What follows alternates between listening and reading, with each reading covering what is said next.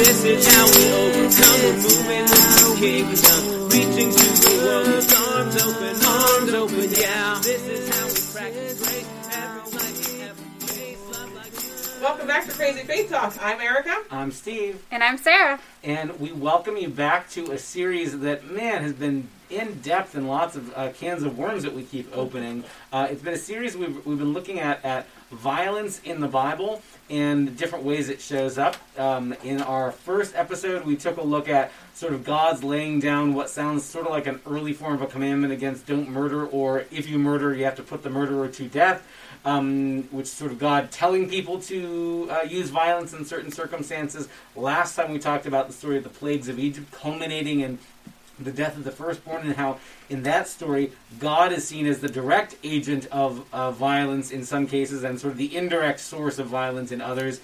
But God is the agent that also becomes sort of the salvation story for the people of Israel. Where are we headed today, Sarah? So today we're just kind of following along after Exodus, right? So like the people have now left Egypt. They've been wandering around in the wilderness for 40 years, This is where the books of like Deuteronomy and Numbers has happened to kind of explain what happened in those years and how they've kind of figured out how to be a society. And now they're finally at the door of the promised land, that place that God has promised that's going to be flowing with milk and honey. It is theirs. All they have to do is go and kick out all the people who actually live there. And sometimes when God says kick out, he really just means kill. Yeah. And this is probably one of those parts of the story that we honestly often gloss over, in that we talk about the promised land without remembering the promised land is also currently populated by people. And it was even back in Abraham's day when God first calls Abraham, says, go to a land that I will show you. The land of the Amorites and the Hivites and the Jebusites. That's the hint we should have been taking. Oh, this is a land full of people. And at that point in the story, it's okay that Abraham he's just one family. Well, I can just sort of basically be a drifter. We're all nomads anyhow. But at the point that the nation of formerly enslaved Hebrews is coming on, it's not just one family anymore. We're talking about a huge nation of people that counts itself in 12 tribes, right? Yeah, and like there's to me that there always seems to be kind of like this vagueness about how big Israel is, because at different points in the 40 years where they've been wandering around in the wilderness, like large populations have just died off, but then when they get here to the promised land, at one point, it says in the book of Joshua that their fighting force was 35,000 men strong. That is a lot of men. Like, that's not even, counting the women and the children and the men who aren't fighting. It's just, their fighting force is 35,000 men strong. Yeah.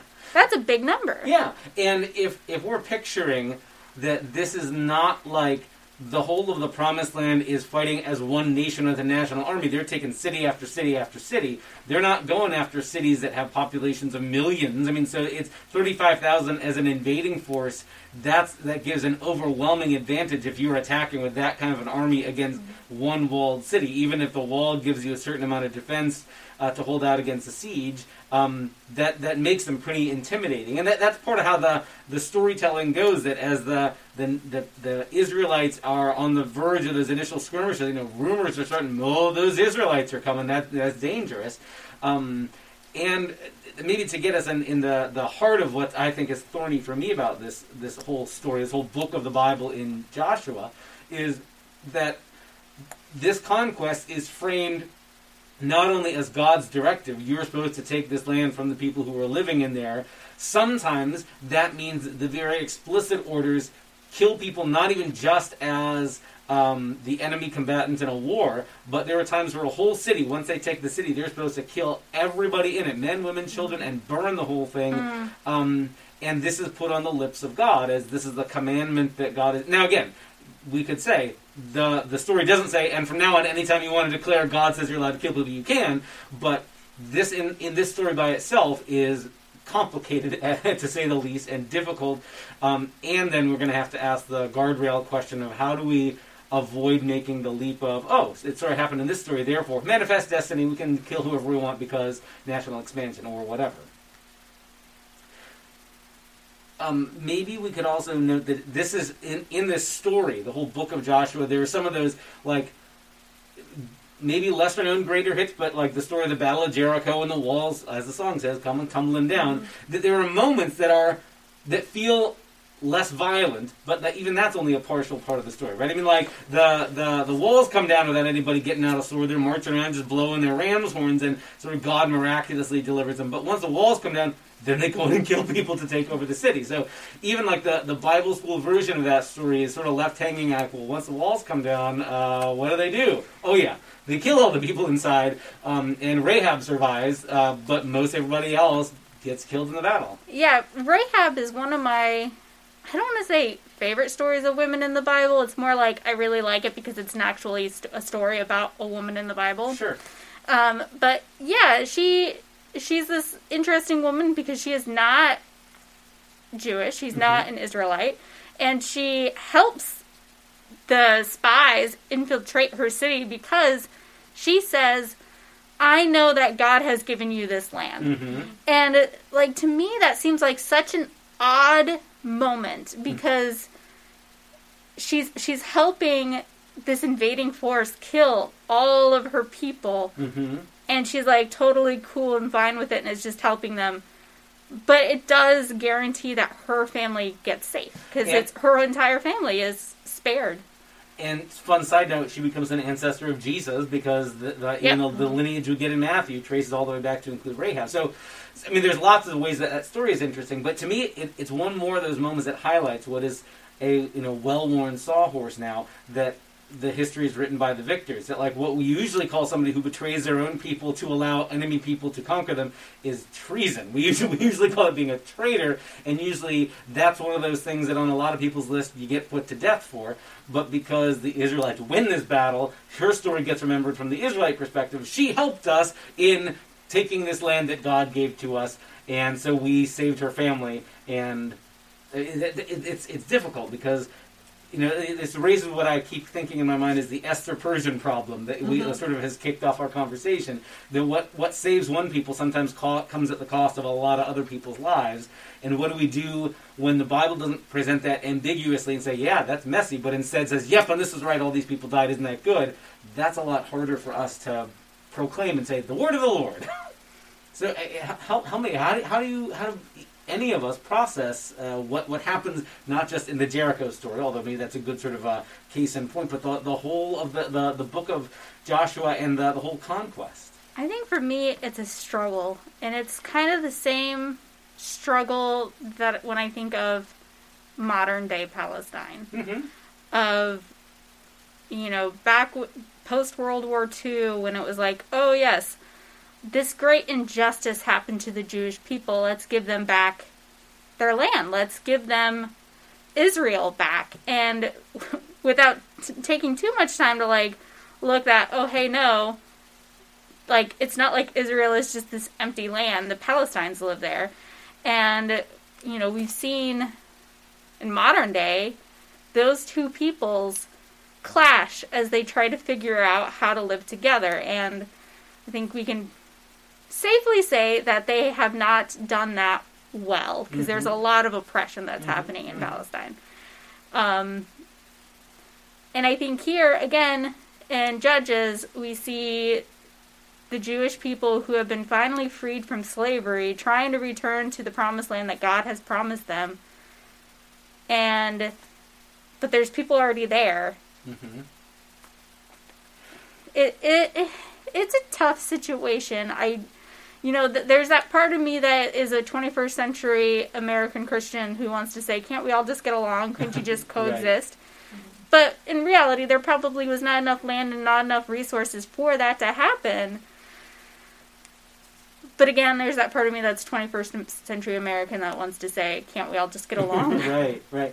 I think it adding to the challenge for me is that there are points in the conquest narrative where God is framed as saying, not just because I love you, O Israelites, you get this land, but that they are meant to be the divine judgment instrument against those pagan people, the Amalekites and the Jebusites and the Amorites, that almost like just like God reserves the right to smite and zap Pharaoh with plagues and things like that, now the chosen instrument for divine judgment isn't plagues or locusts or blood in the river, but a nation of invading people.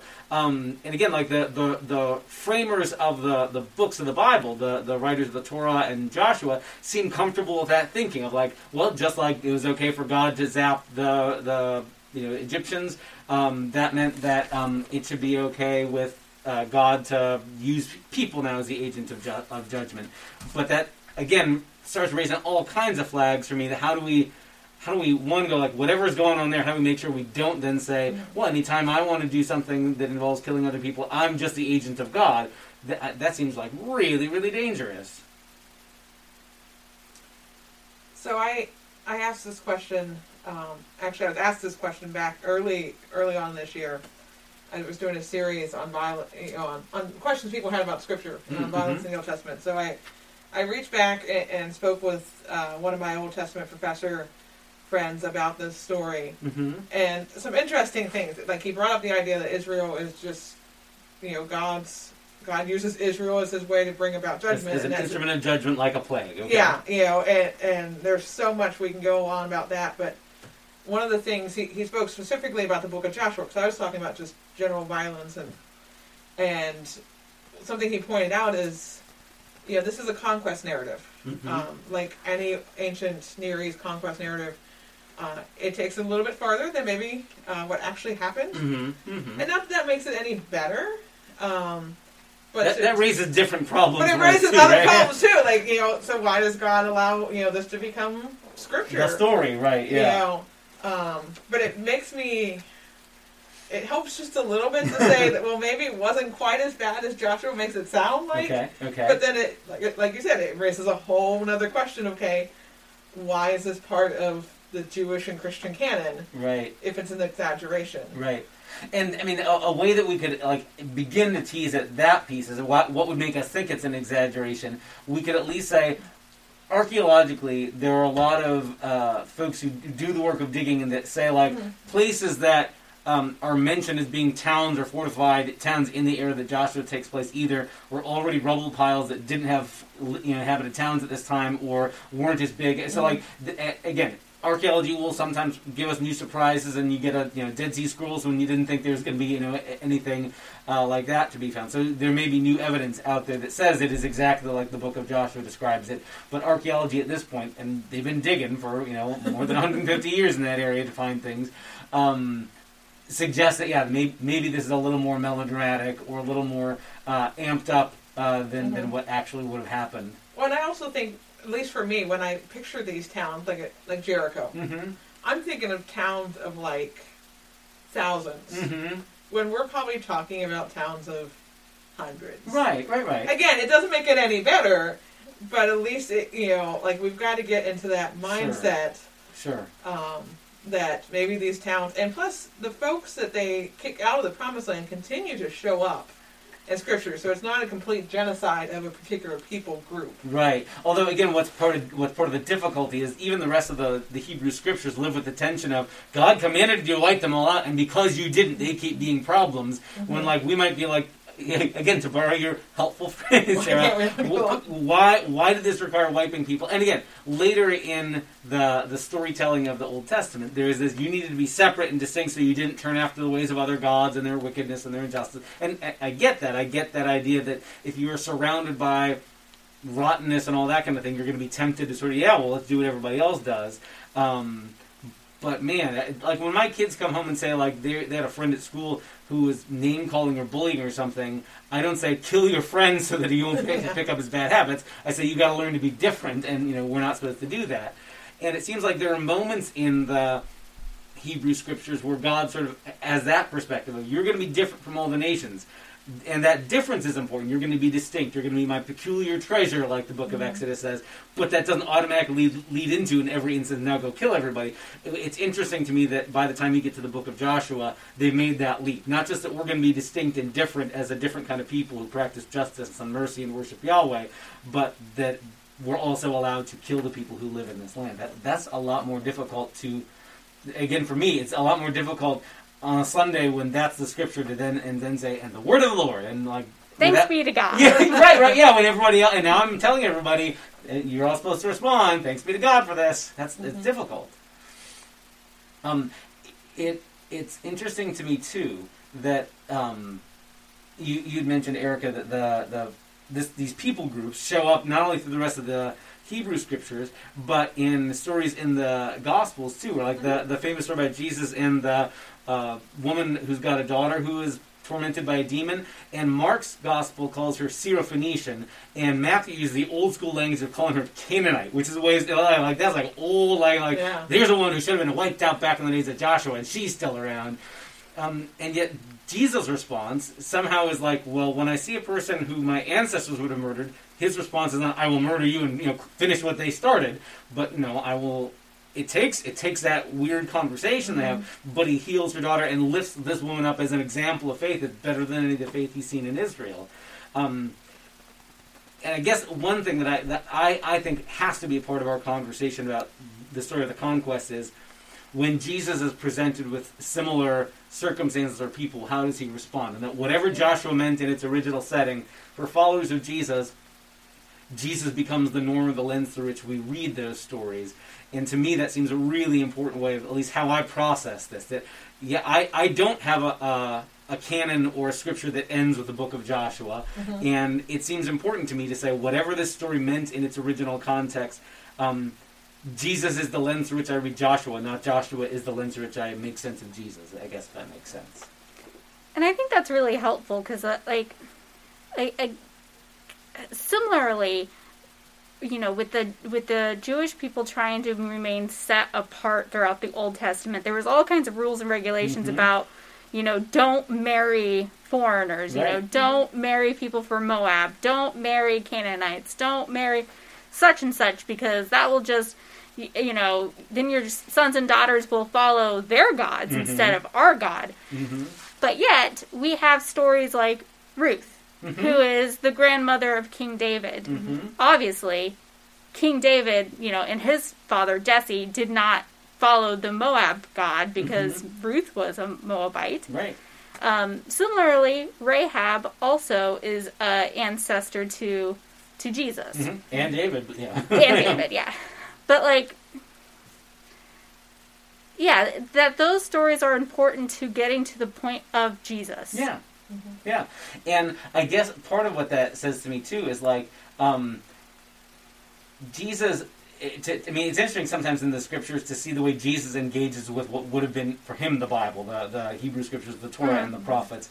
And in a way that probably wasn't universally accepted in the first century, Jesus does give an awful lot of weight to the voices of the prophets, whereas there were others, like the Samaritans, who only would have held on to what we call the Torah.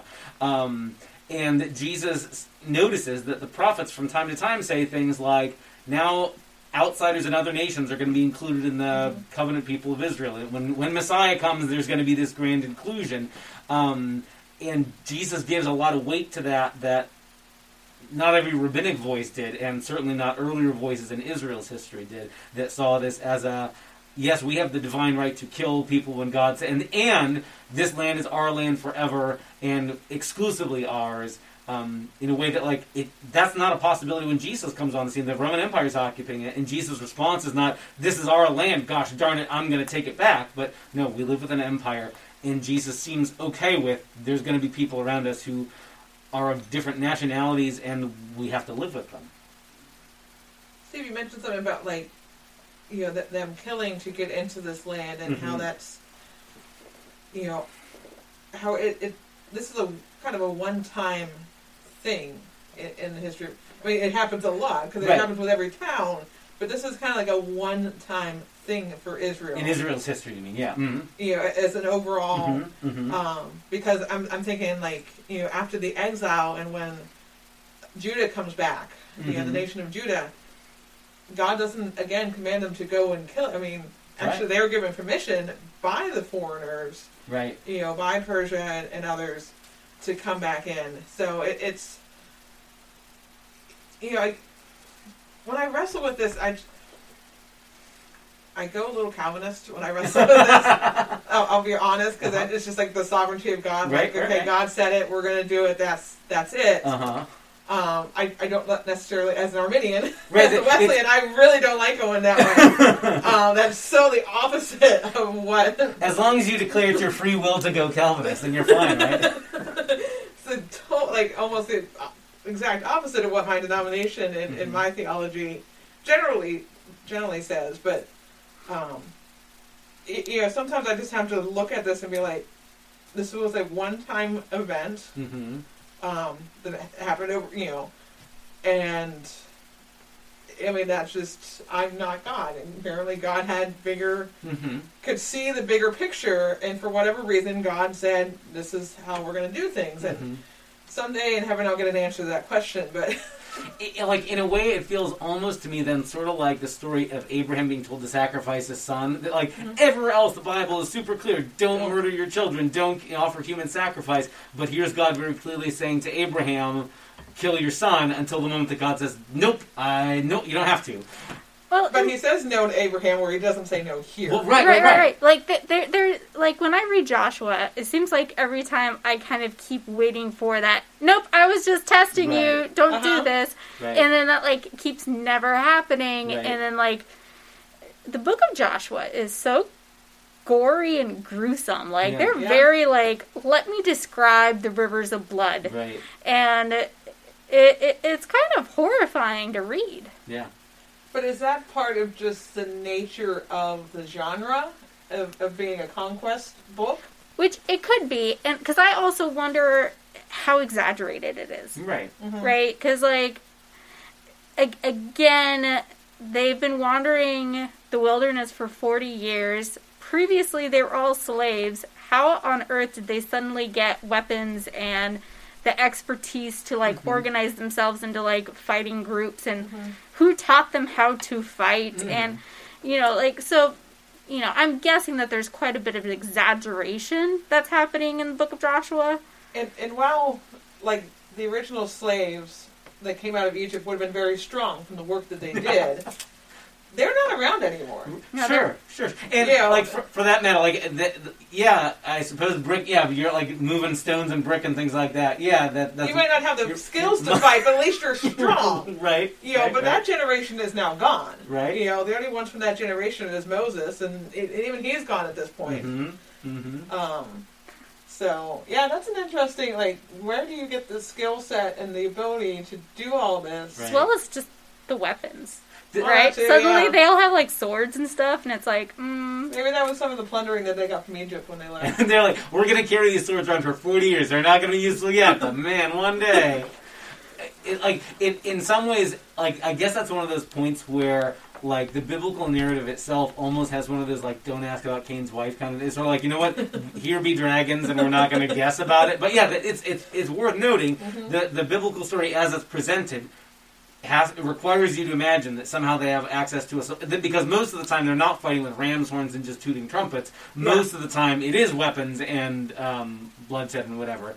Where does that come from? I don't know. The text isn't interested in answering that question. And I suppose that's a possible direction you can resolve this and say, well, I'm sorry, I got a bunch of questions the Bible isn't willing to answer, I should live with it. Or you could say, maybe that says something about how this story is meant to be read, too.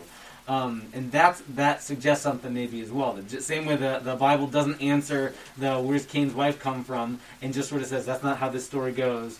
I'm telling a different story. I don't know, maybe there are moments where the text itself kind of winks at us like you're suggesting, Sarah. Could the conquest, a good chunk of it, sort of be more like a Sodom and Gomorrah kind of deal, where, God does a lot of more of the acting, but I'm just throwing out a theory. It could be complete heresy, and forgive me, God, if it's heresy. Well, and that is part of conquest stories, especially when there's multiple gods on the battlefield, because it becomes less of what your people are capable of, and it's whoever has the strongest god is going to win. Right. And that's how you're going to know who has the stronger god, who, that's kind of why Rome and Greece had gods of war, because those were the ones that were fighting on the battlefield. Right. Well, doesn't that happen?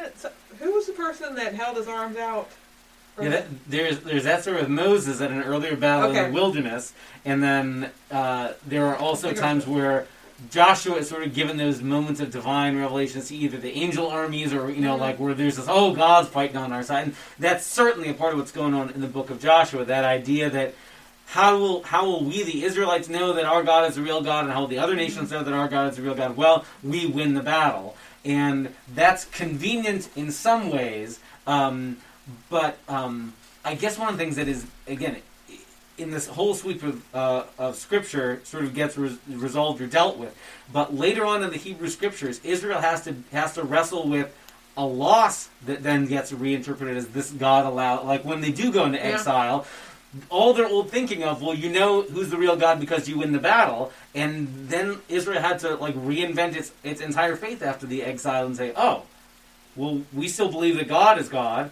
Yahweh is God, but we lost against the Babylonians, and nobody stopped us from getting murdered and taken away and basically conquered. And what do we do with that? And so Israel's faith really goes through a complete reinvention at the exile, and maybe that requires you have to start with if your team wins, God must have been on your side thinking at the beginning.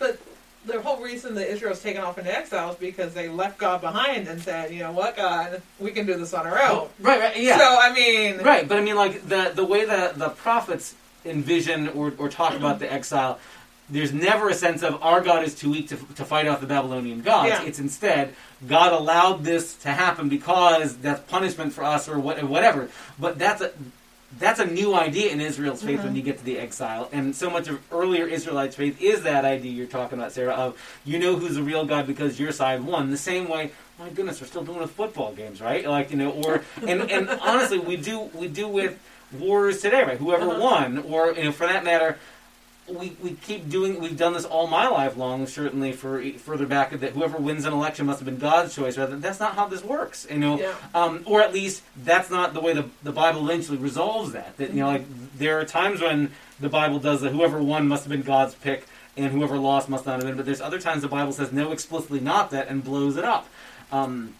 And I guess it does seem important, maybe in the whole sweep of how the story of Scripture goes, that it moves first from that winners must have God's approval thinking, and then the Bible sort of critiques that itself and goes, that's inadequate. And again, part of how we move toward Jesus is to see God's greatest victory in a moment of what looks like utter defeat, dying at the hands of the empire. But I guess that only makes sense, or that only has its power, if you started with the idea of, oh, winners must have God on their side. And then having that broken open by God. I think that's the beauty of Scripture, is it so often, and a lot of people say it contradicts itself, but really it just flips the script. And it, and it kind of keeps us guessing. And I hate to use that language, but we're not God. We can't understand God fully. We never will this side of eternity. And so we have to be able to weigh the two sides and be okay, God gives Israel victory over all these people groups so they can come into the promised land, but then God gives victory to Babylon later. And it just, I think it helps, at least for me, it helps me just to say, okay, God, whatever you're going to do, I'm going to try to follow to the best of my ability. Because some days I can see exactly the next step ahead of me, and some days I'm Indiana Jones stepping out in faith and just trusting there's going to be something underneath me. Yeah. I think it's important, too, to see that not just that there's multiple voices on issues like this in the Scripture storytelling, but I think even that there's a progression to the narrative, too. I think it's important that it doesn't start out with God sometimes allows... God sometimes brings about the loss rather than the victory, and that it doesn't move toward, nope, God is always on the side of the winner, but the other way around, that breaking up. And again, for me, that's part of what the cross is all about, that ultimately we see something about who God is in Jesus, and in God's what looks like utter defeat in the cross. And I guess I think that direction, that trajectory is important, too, in our thinking. But that changes how we use the Bible, because again, we're so used to a mentality of the Bible is a recipe book, and just like in my cookbook at home, there's one place to find how to make biscuits. It's in this page, and if there was one place to find baked Alaska on another page, but there's one place to get the answer, and we sometimes treat the Bible that way. What does the Bible have to say about violence? Oh, well, go to the book of Joshua. It says it's okay and mandated by God, and when you win, that's how you know God is on your side, and when you lose, that's how you know God is not on your side. And that's not really how to make sense of the Bible.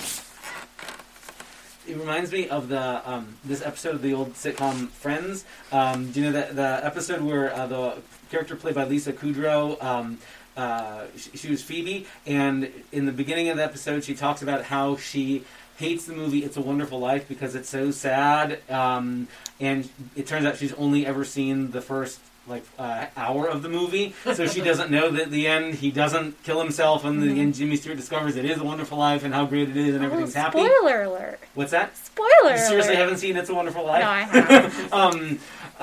And then there's another running gag about how much she loves the movie Old Yeller because she's only ever seen the first hour of that. And what a playful romp about a boy and his dog, and doesn't find out about having to shoot Old Yeller at the end. But sometimes I think we do the same thing with the Bible, that we forget that there's a movement toward Jesus, and that at least for Christians that's an important interpretive move. And I would say too, even in Judaism today, even without Jesus as a figure for interpretation, the prophets are an important piece that, you know what? We don't live in the wilderness of Sinai anymore, and so there are ways the prophets sort of tweak or change or adjust, and that both Judaism and Christianity have had to live with that idea of don't just read one verse and stop. I mean, we even saw that in the very first episode of this series where God's commandment about anybody who kills human blood, they die. Well, even later on, the Torah is like, well, okay, if it was accidental, you don't have to kill them. If their ox gored their ox, okay, don't let that ox around people anymore. But you don't have to kill somebody because that later on gets this sort of clarity, and that suggests that there's a narrative flow to the Scripture, even a development of ideas that again we're not used to talking about. Well, and so often when it comes to this book, we know the story of Jericho. We know that felt board Bible story. Right. And one of my frustrations, and I was the same way before I went to seminary, so I'll admit, I was just like this. I knew the story of Jericho, and I didn't know anything else about the book of Joshua, is that we just pull out those hero stories, right. Jericho and David and Goliath, but we don't read the whole thing, and we don't take the time to wrestle with it. Yeah. And I think that has done a disservice to the church. Yeah.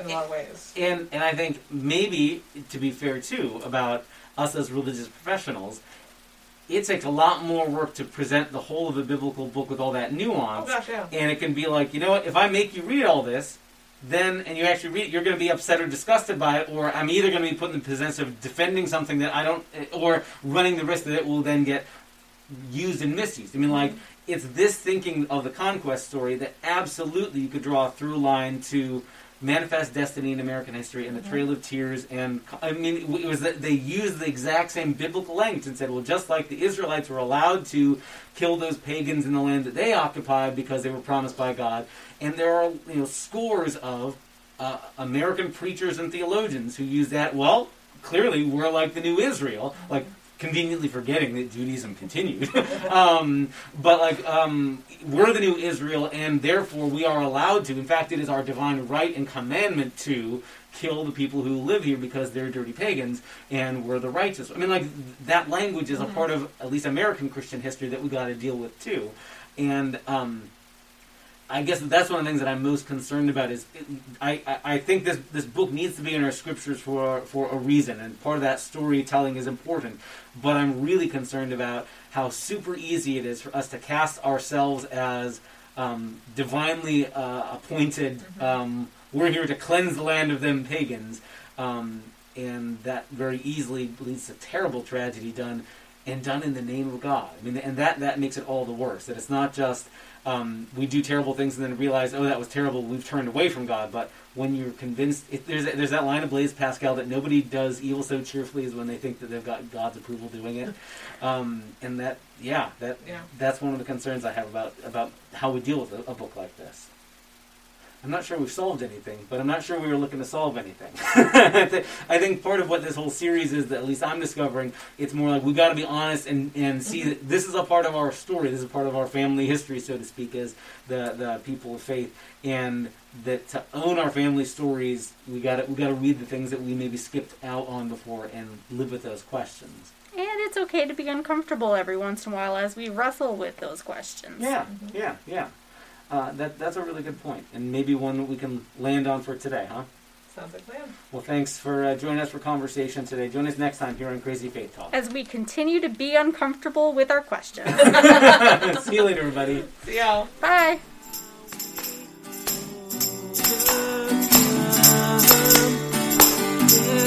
This is how we overcome.